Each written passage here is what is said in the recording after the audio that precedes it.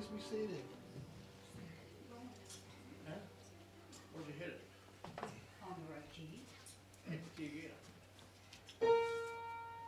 Don't push two at a time.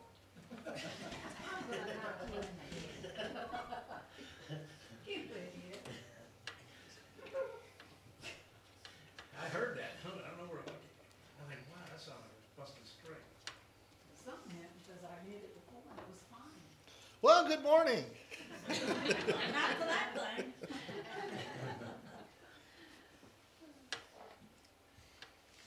We're going to finish up our series today, heading toward Christmas, thinking about gifts.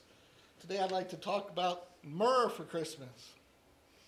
Let me ask you this question. When you look back in your memory, what's the most memorable Christmas gift for you? Maybe it came in your childhood, or perhaps as an adult you received one of those most memorable gifts. For me, I have two memories, one as an early teen and one as a new husband. As a teen, perhaps I was about 14, I received a new winter coat with a fur lining and a hood. I think I looked like Nanook of the North. But boy, was that a nice thing to have in Pennsylvania in the middle of winter. Kept me very warm. Also, I got a hockey game with that same Christmas. You know, one of those with the rods in the between, and boy, I played that to death. Then as an adult, Leonie bought me a present that sat under the tree. It was about this big and about like this, and it looked like it was a big round ball, and she wrapped it. And the one thing you know about me, if you've been around me, is at Christmas time, I like to try to guess what my Christmas presents are. I know, I'm a bad person. What can I say? I could not guess what that Christmas present was. She wouldn't let me touch it. I couldn't pick it up. Nothing. All I could do was look at it. It turned out to be a big red beanbag chair. Very memorable gift, to say the least. So what about you? We've been focusing on gifts as we head toward Christmas, and today is the soft and soothing gift of comfort. It's myrrh for Christmas. The past 2 weeks, we've covered 6 simple gifts that God gave us that were wrapped in the gift of His Son and laid in the manger. We talked about the golden gifts, the opportunity for our past, forgiveness of our sins, help for our present, the Holy Spirit, and hope for our future, our heavenly home. We talked about the frankincense gifts, the physical gifts, the material gifts, and the spiritual gifts, the Bible and the church. So today, as we bring this to a close, I've saved the best for last, as it might be, the greatest gift of all. I'd like to consider Christ, since He was what Christmas is all about.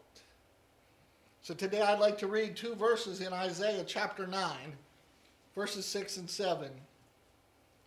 For unto us a child is born, unto us a son is given, and the government will be upon His shoulder, and His name will be called Wonderful Counselor, Mighty God, Everlasting Father, Prince of Peace. Let's pray. Our great and awesome God, this morning, we read those 2 verses and think about the names that Jesus would be recognized by. Wonderful Counselor, Mighty God, Everlasting Father, Prince of Peace. That's our Savior. I pray this morning, Lord, we'll recognize just how wonderful the name of Jesus really is. What Jesus did for us by you sending Him, the life He lived, the price He paid.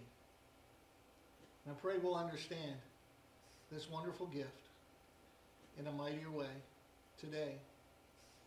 We know myrrh was given, Lord, representing a gift for a prophet. And prophets, we know, Lord, were many times abused. They could understand the soothingness and the comfort that came from something like myrrh, that oily substance to be wiped upon their wounds. And we know Jesus was truly wounded for us. So we may understand this morning the comfort and the soothing relief that comes from myrrh as we talk about myrrh for Christmas today and the three blessed gifts that we receive because of Jesus. I pray in his name. Amen. Amen. Let me ask you, this might sound like a silly question, but do you believe in Jesus? Perhaps a better question is this. Does the world believe in Jesus? And how much? In an article presented by Time magazine just a few years ago, they presented a top 10 list of heroes and icons. This is how the list went. Number 1 on the list, Michelle Obama. Number 2, Chesley B. Sullenberger.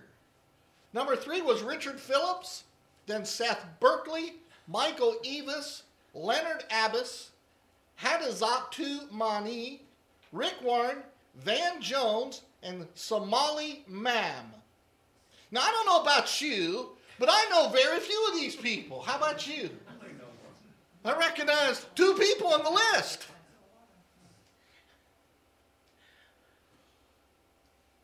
I wonder how a list like that of influential heroes and icons could be made and Jesus is not in the top 10.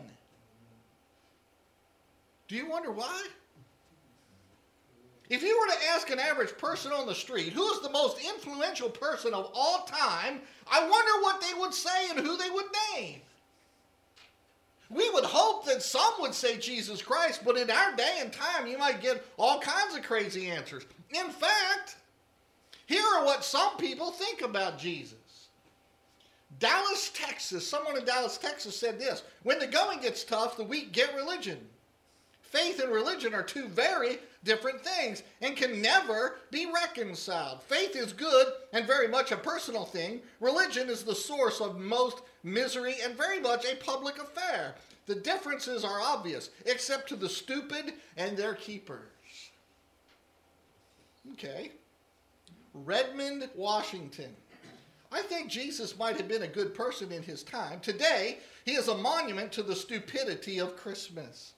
Of Christians, but it kind of fits in there anyway. And then from St. Louis, Missouri, the truth is, there's tons of evidence supporting Jesus, the Bible, and creation. You can find links to scientists and historians who have written books and run museums about scientific and historical evidence for Jesus, the Bible, and creation. Now, perhaps, if I wasn't introduced to Christ as a child and began following Jesus as a young man and have spent much time in reading and studying and preaching about Jesus, I might be inclined to believe, as some of these people do, that Jesus is just a nice guy, a good teacher, a prophet who lived and died, but the Son of God? No way. Absolutely not. And it's hard to convince some people the truth of all truths. And how can we convince others about the truth of Jesus Christ? Everything starts with faith in the living God. If you can't convince a person there is a living God who created the heavens and the earth, then it's pretty hard to convince them that the message of the Bible is about Jesus is true. It's that simple. Preacher Vance Havner said, "I came to Christ as a country boy. I did not understand all about the plan of salvation. One doesn't have to understand it. He has only to stand on it. I do not understand all about electricity, but I do not intend sitting around in the dark until I do." Sounds like great advice. So today, I'd like us to consider the gift of Christ, since he is what Christmas is all about, and may we find the soothing and comfort of myrrh for Christmas. 3 important facts I want to talk about today about Jesus. And the first one is this: Christ, who he is. Who is Jesus?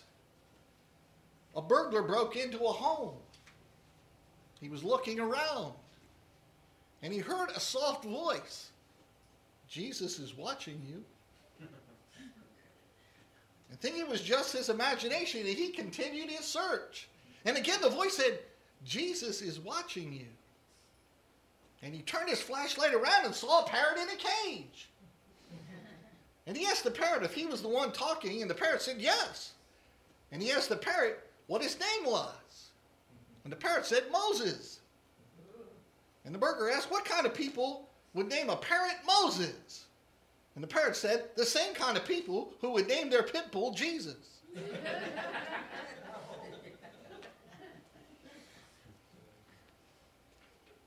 Who is Jesus?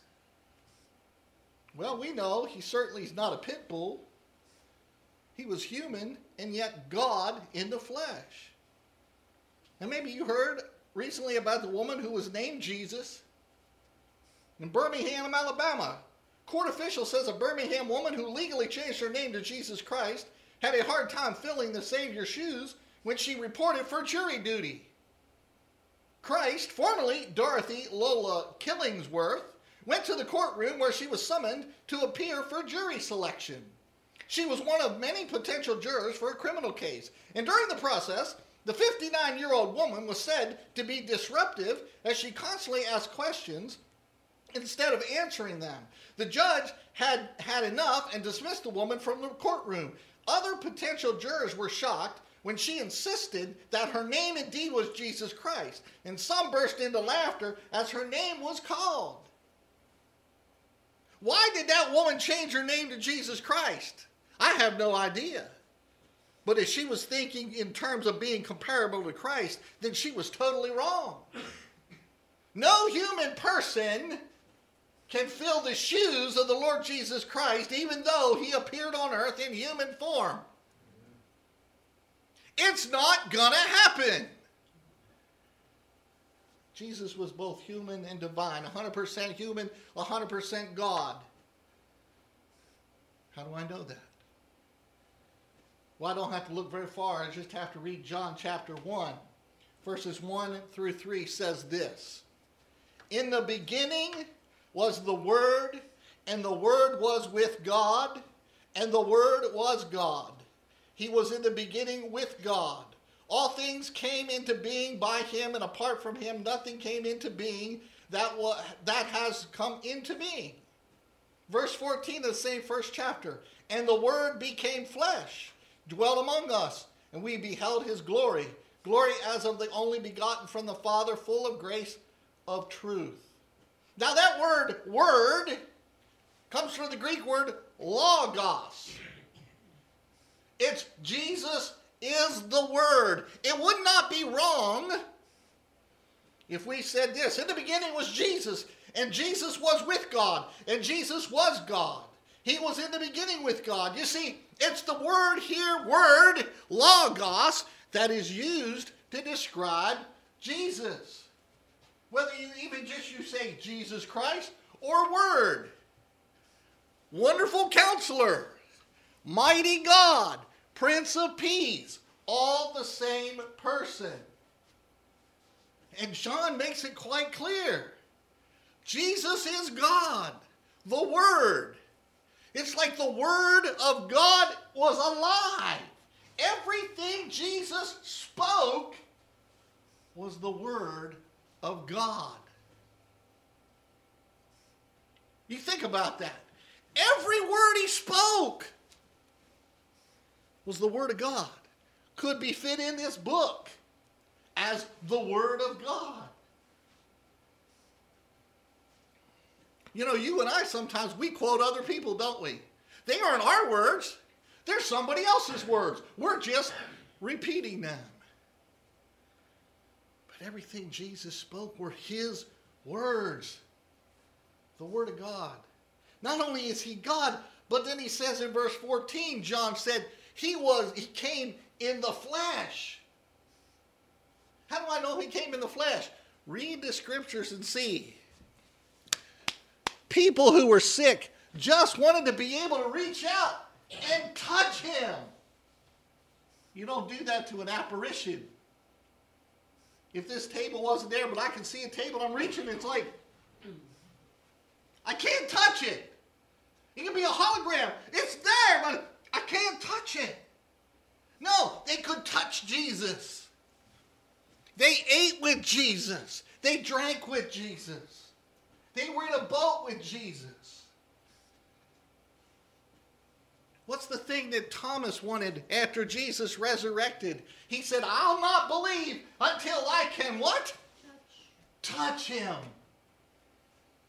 I want to put my hand where the scars, where the wounds are in his hand, in his feet. I want to put my hand in his side, where the spear was stuck in there. You know what Jesus did when Thomas finally... Go ahead, Thomas. Right there.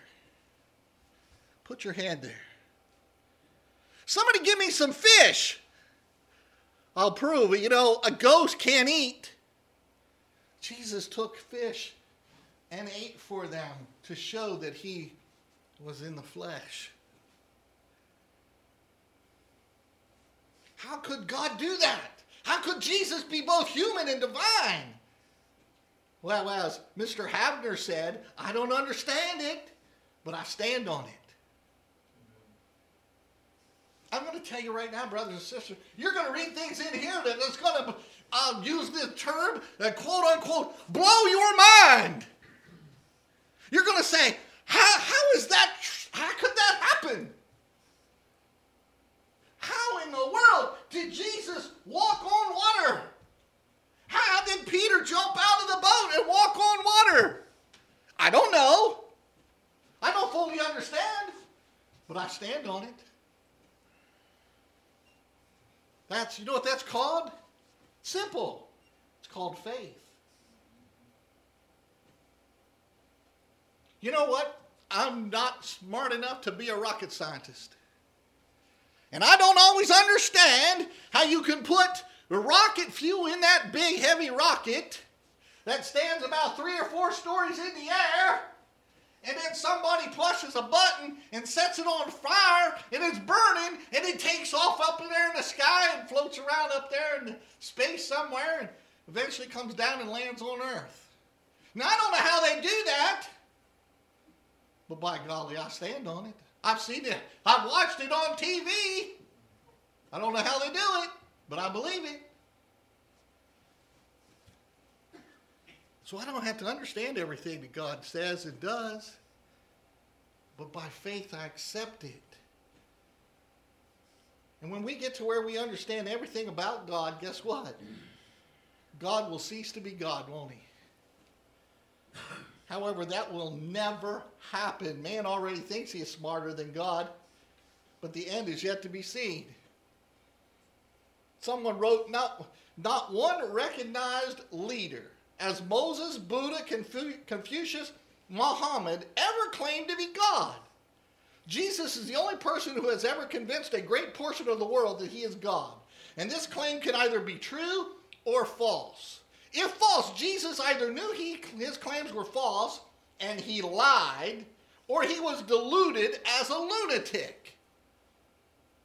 If Jesus knowingly lied, he was the world's greatest hypocrite and a charlatan of the worst kind. He would also be the greatest fool, for what person would die for a lie? And if Jesus was deluded, how could his precepts help so many people for so long a time? Excuse me.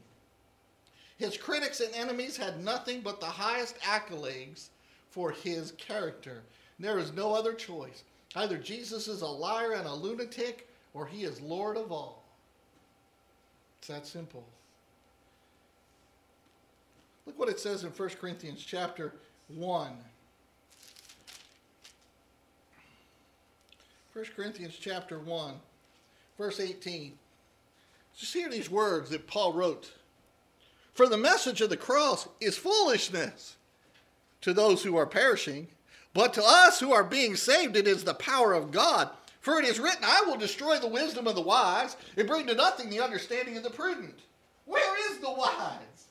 Where is the scribe? Where is the disputer of this age? Has not God made foolish the wisdom of this world?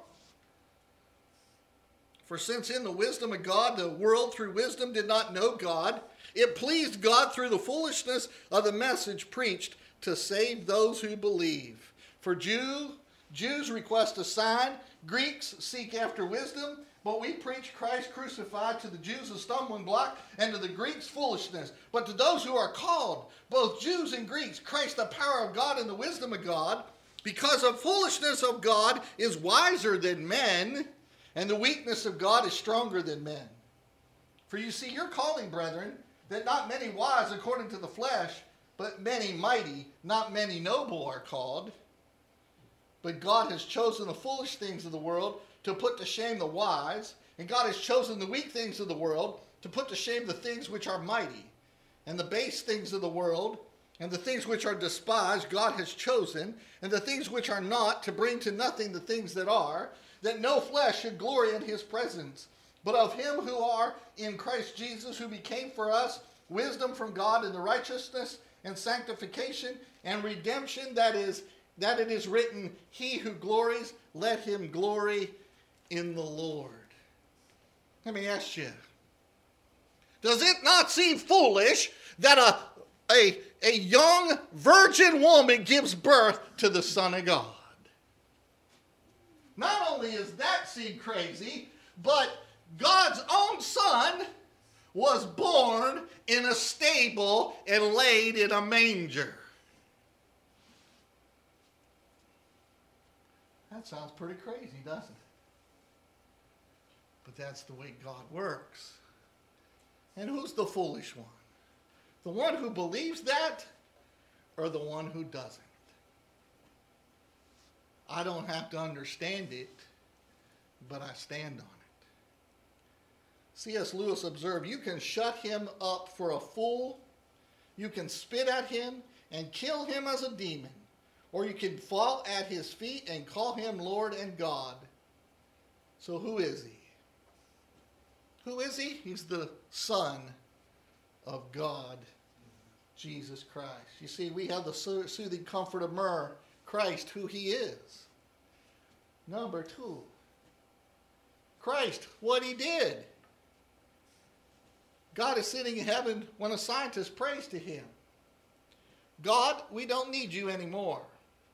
Science has finally figured out a way to create life out of nothing. In other words, we can now do what you did in the beginning. And God says, oh, is that so? So tell me. Well, said the scientist, we can take dirt and form it into the likeness of you and breathe life into it, thus creating man. Well, that's interesting. Show me. So the scientist bends down to the earth and starts to mold the soil. Oh, no, interrupts God. Get your own dirt.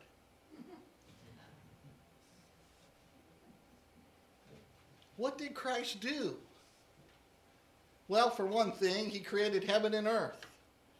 Remember the scripture from John 1 through 3? In the beginning was the Word was with God, the Word was God, he was in the beginning with God.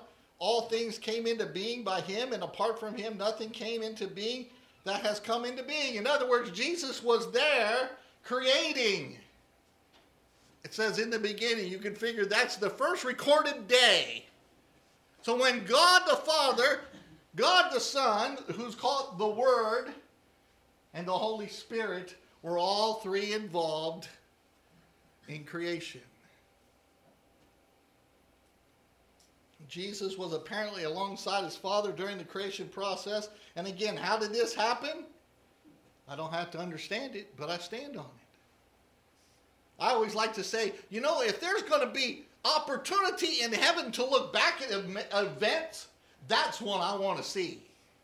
If I'm in heaven and God say, what would you like to see? And I say, can you show me creation? Because that had to be really something. How you just spoke, God, and it happened. God said, let there be light. Boom!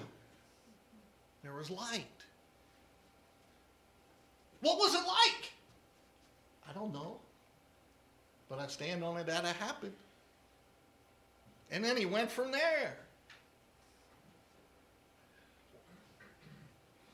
What did Jesus come to earth to do besides create man? According to an old legend, a man became lost in his travels and wandered into a bed of quicksand. Confucius saw the man's predicament and said, "It is evident that men should stay out of places such as this." Buddha observed the situation as he came along. He said, "Let that man's plight be a lesson to the rest of the world." And then Muhammad came by and said to the sinking man, "Alas, it is the will of God." And finally Jesus appeared. He said, "Take my hand, brother, and I will save you." Jesus came to save us from the sinking sand of sin. Don't ask me to say that more than once. The sinking sand of sin. And sin is a quicksand of death to all of us, isn't it? The pronouncement from the angel to Joseph, Matthew chapter 1, verse 21. Remember what he said? "She will bear a son. You shall call his name Jesus, for it is he who will save his people from their sins." And Jesus said in Mark 10, 43 through 45, but it, reading back, the disciples were arguing about who would be the greatest in the kingdom. Jesus said, "But it is not so among you, but whoever wishes to become great among you shall be your servant. Whoever wishes to be first among you shall be slave of all. For even the Son of Man did not come to be served, but to serve and to give his life a ransom for many." And then in Romans 6:23, we're told, "For the wages of sin is death, but the gift of God is eternal life in Christ Jesus our Lord." At just the right time, Christ appeared in human form to save us. At just the right time. Of course, it wasn't just his appearances that saved us. It was his death on the cross. He came to save us, not because we were righteous, not because we were just such good people, but rather because we were sinners and enslaved to sin. Peter said in 1 Peter 2:24, "He himself bore our sins in his body on the cross, that we might die to sin and live to righteousness. For by his wound you were healed." In a sense, Christ traded places with us. He became the slain sinner on the cross when it should have been all of us. We should have been on that cross. When they were mocking, it should have been me hanging up there, not Jesus. When they were saying, come down, it should have been me. It should have been me bleeding there. It should have been me whose back was split open.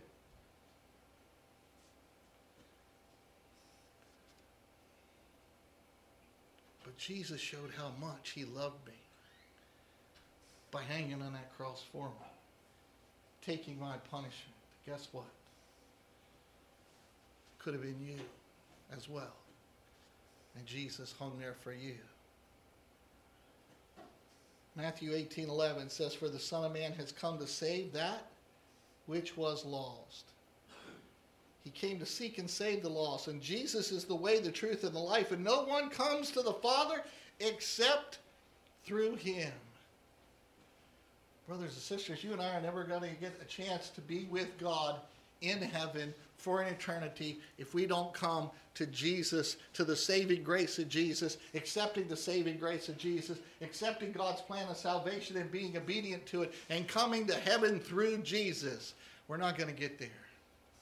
It's that simple. And that should be soothing comfort for us, just like myrrh is.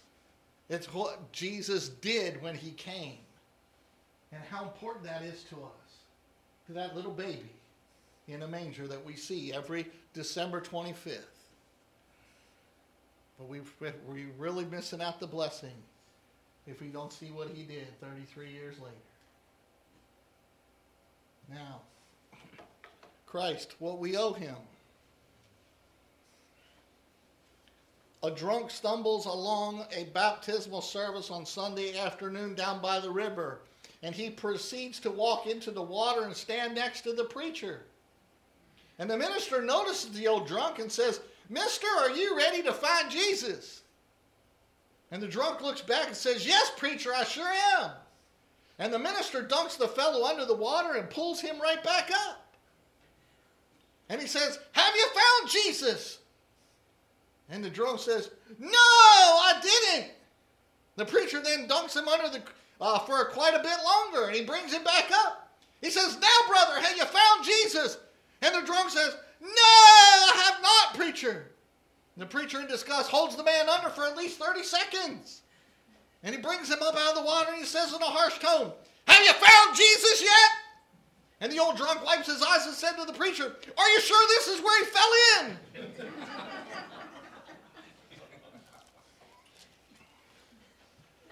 Let me ask you,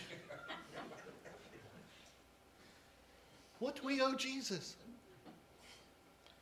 What do we owe Jesus? And here's the answer. We owe Jesus everything.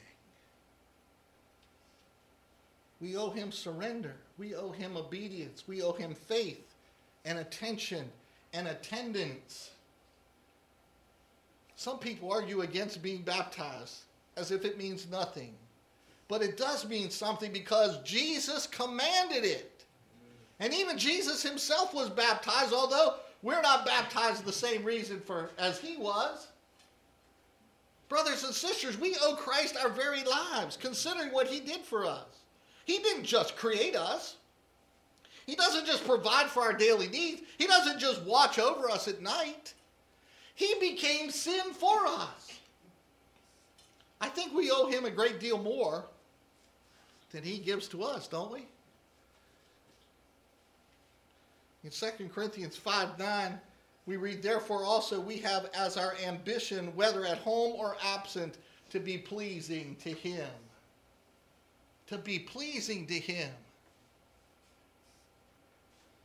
What do we owe Christ? What should we do for him? We should walk with him daily.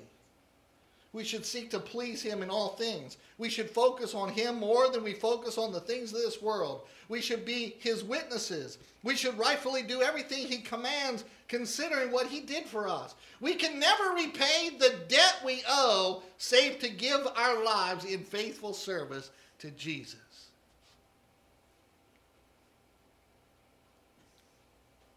There's a movie was made a few years back. It's called The Blind Side.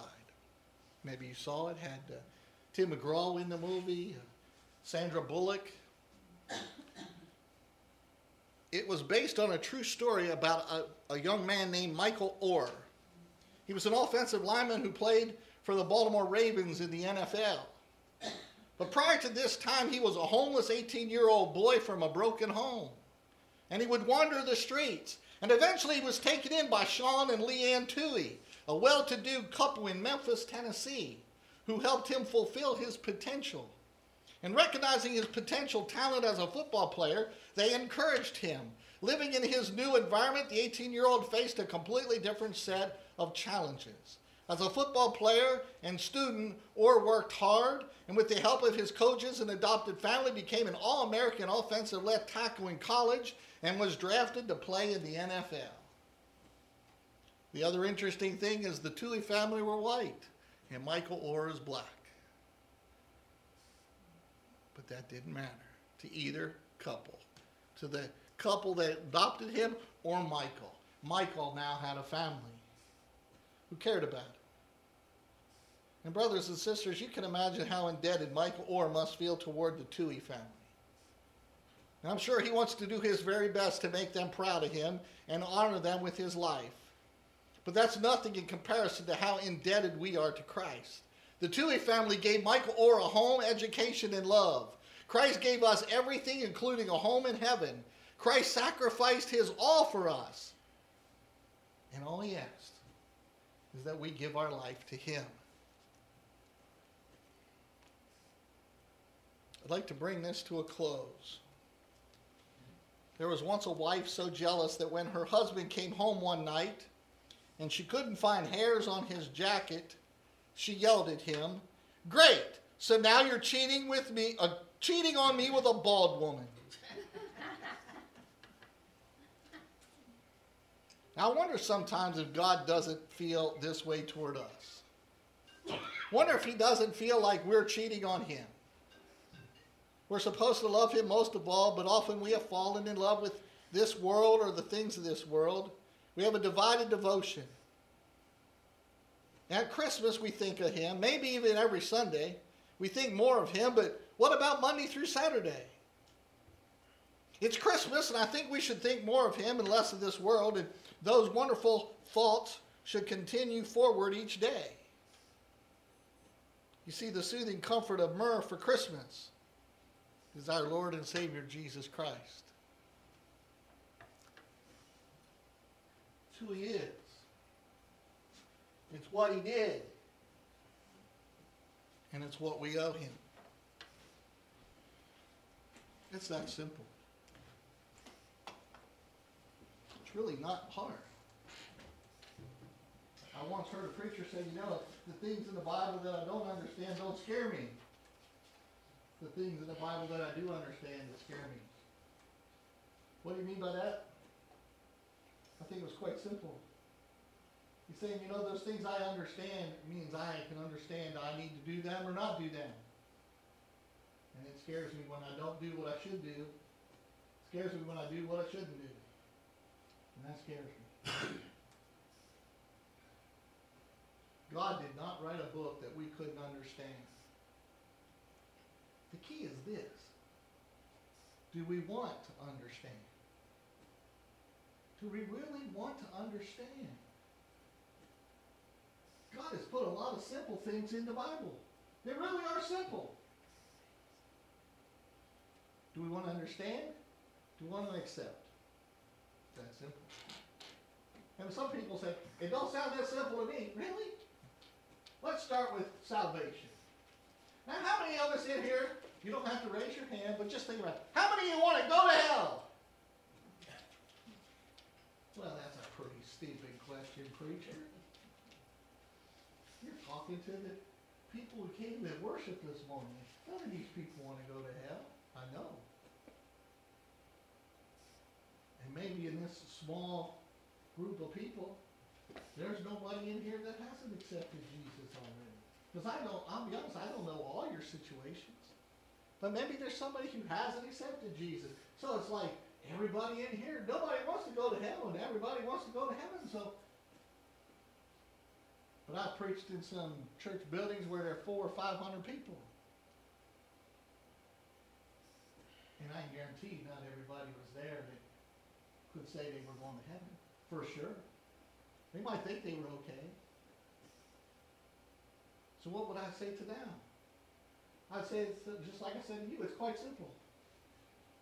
God says he sent a plan of salvation. It started with his son hanging on a cross. Can you accept that? He died up there so you could have your sin completely washed away, forgiven, gone.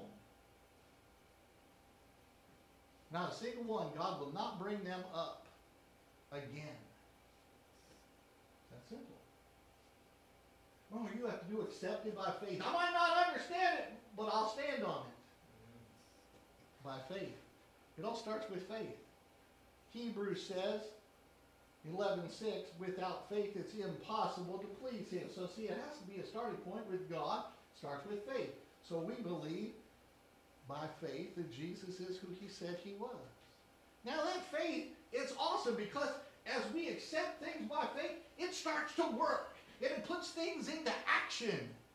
Because then that faith gets us to understand, the Bible says, to repent. Repent is just a Bible word that means have a change of heart. Get away from the sinful life you've been living and want to live a righteous life for God. To do the things he wants you to do. It's quite simple. Faith gets you to change your mind. That's all repentance means. That all those things I've been doing that aren't working for me, I can let them go. I can have my sins forgiven. All that stuff gone. Faith also does another great thing. It gets in there and it's working that I'm willing to use my mouth and say, Jesus is the Christ, the only begotten Son of the living God. In other words, I make confession with my mouth who Jesus is. In Jesus' day, that was one of the big hang-ups. Oh, if you said who Jesus was, you might get stoned. You might be beheaded. Somebody had doing some serious persecution on you. But that's all it means. faith causes us to confess Jesus, then faith continues the work. It's got us repenting. It has us confessing. And then it has us getting into the baptistry, where we're immersed. The word baptizo in the Greek means to immerse, dip, or plunge. It doesn't mean to sprinkle. It doesn't mean to pour water on you. It means to immerse. And you are raised up, for the scripture says you're raised in newness of life. In other words, when you go down a sinner, and you come up a saint. Scripture teaches that. If your sins have been washed away, you've been filled with God's Holy Spirit. You are a new creation. You see, God's still in the creation business. Just like He created the beginning, day one, He's still in the creation business because He makes a new creature up out of that water. And now what? Now is when your faith really grinds in there. It's going full speed now. It's walking faithfully in Jesus. And you're walking on that road to heaven. Now that sounds pretty simple, doesn't it? Pretty simple. When we read in Mark 16, verses 15 and 16, where Jesus said, "He who believes and is baptized shall be saved, but he who does not believe will be condemned." And someone say, see, it there doesn't say if you don't believe and are baptized, you'll be condemned. It doesn't have to. If you can't start with belief, then baptism means nothing. You see how important baptism is? And why Tom preaches about it, teaches about it often? Because it's important. Oh, come, Emmanuel is our hymn of invitation this morning. Page 186. I invite you to stand. We're going to sing this. Take 2 verses. You have a decision to make. You want to give your life to Jesus, you come this morning as we sing. Oh, come, Emmanuel, and ransom captive Israel, that mourns in lonely exile here, until the Son of God appears. Rejoice, rejoice, Emmanuel shall come to thee, O Israel. O come, Messiah, come again, and rid the world of death and sin. Return, thou risen Savior and King, that heaven and earth at last may sing. Rejoice, rejoice, Emmanuel has come to thee, O Israel. Remember, that invitation is always open. Just because you might realize you need Jesus and have him come forward today. Maybe this afternoon you'll realize it's always available. Go ahead and have a seat. Ted's going to sing a special song for us. And then I'll back up here and I'll pray and we'll just...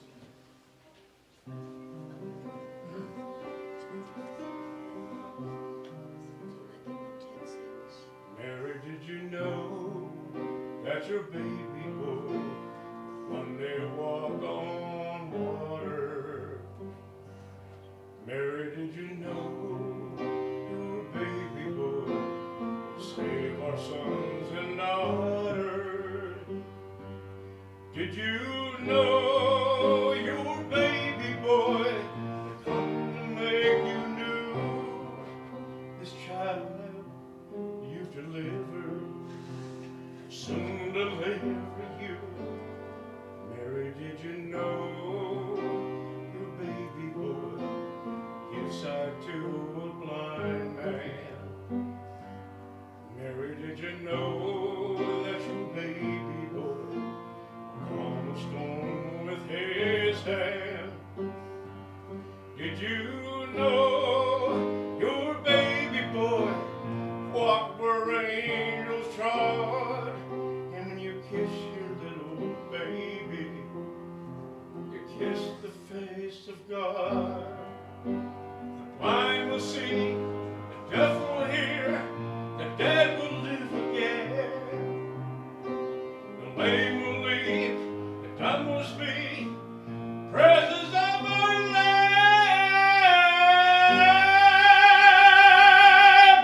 Mary, did you know that your baby boy, Lord of all creation?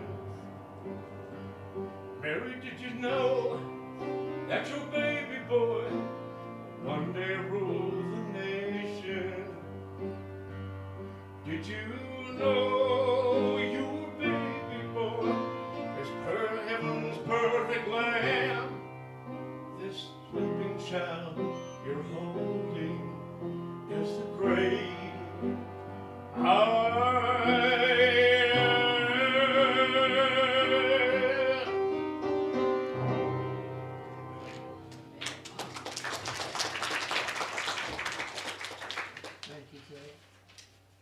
Let's stand and we'll have closing prayer. Our Heavenly Father, thank you for today. Thank you for this week that's leading up to the celebration of the birth of your Son. But I pray, Lord, that we'll be able to take the message of Jesus. We'll take Jesus and share him with others. It's the greatest gift we can give people. Anytime. Not just at Christmas. It's the greatest gift we can give ourselves as well, because you gave us the greatest gift. So I thank you, Lord, for the blessings this time of the year brings to us, and a reminder to others of who Jesus is. And let our light shine, Lord, in such a way that fills their lives with light to know Jesus as well. Thank you, Lord, for the time we've had to worship today, and enjoy one another's fellowship, and keep us safe as we go from here, Lord. Pray everyone will have a wonderful week. Enjoy the time with family, friends, and loved ones as we celebrate Jesus. In all things I pray in Jesus' name.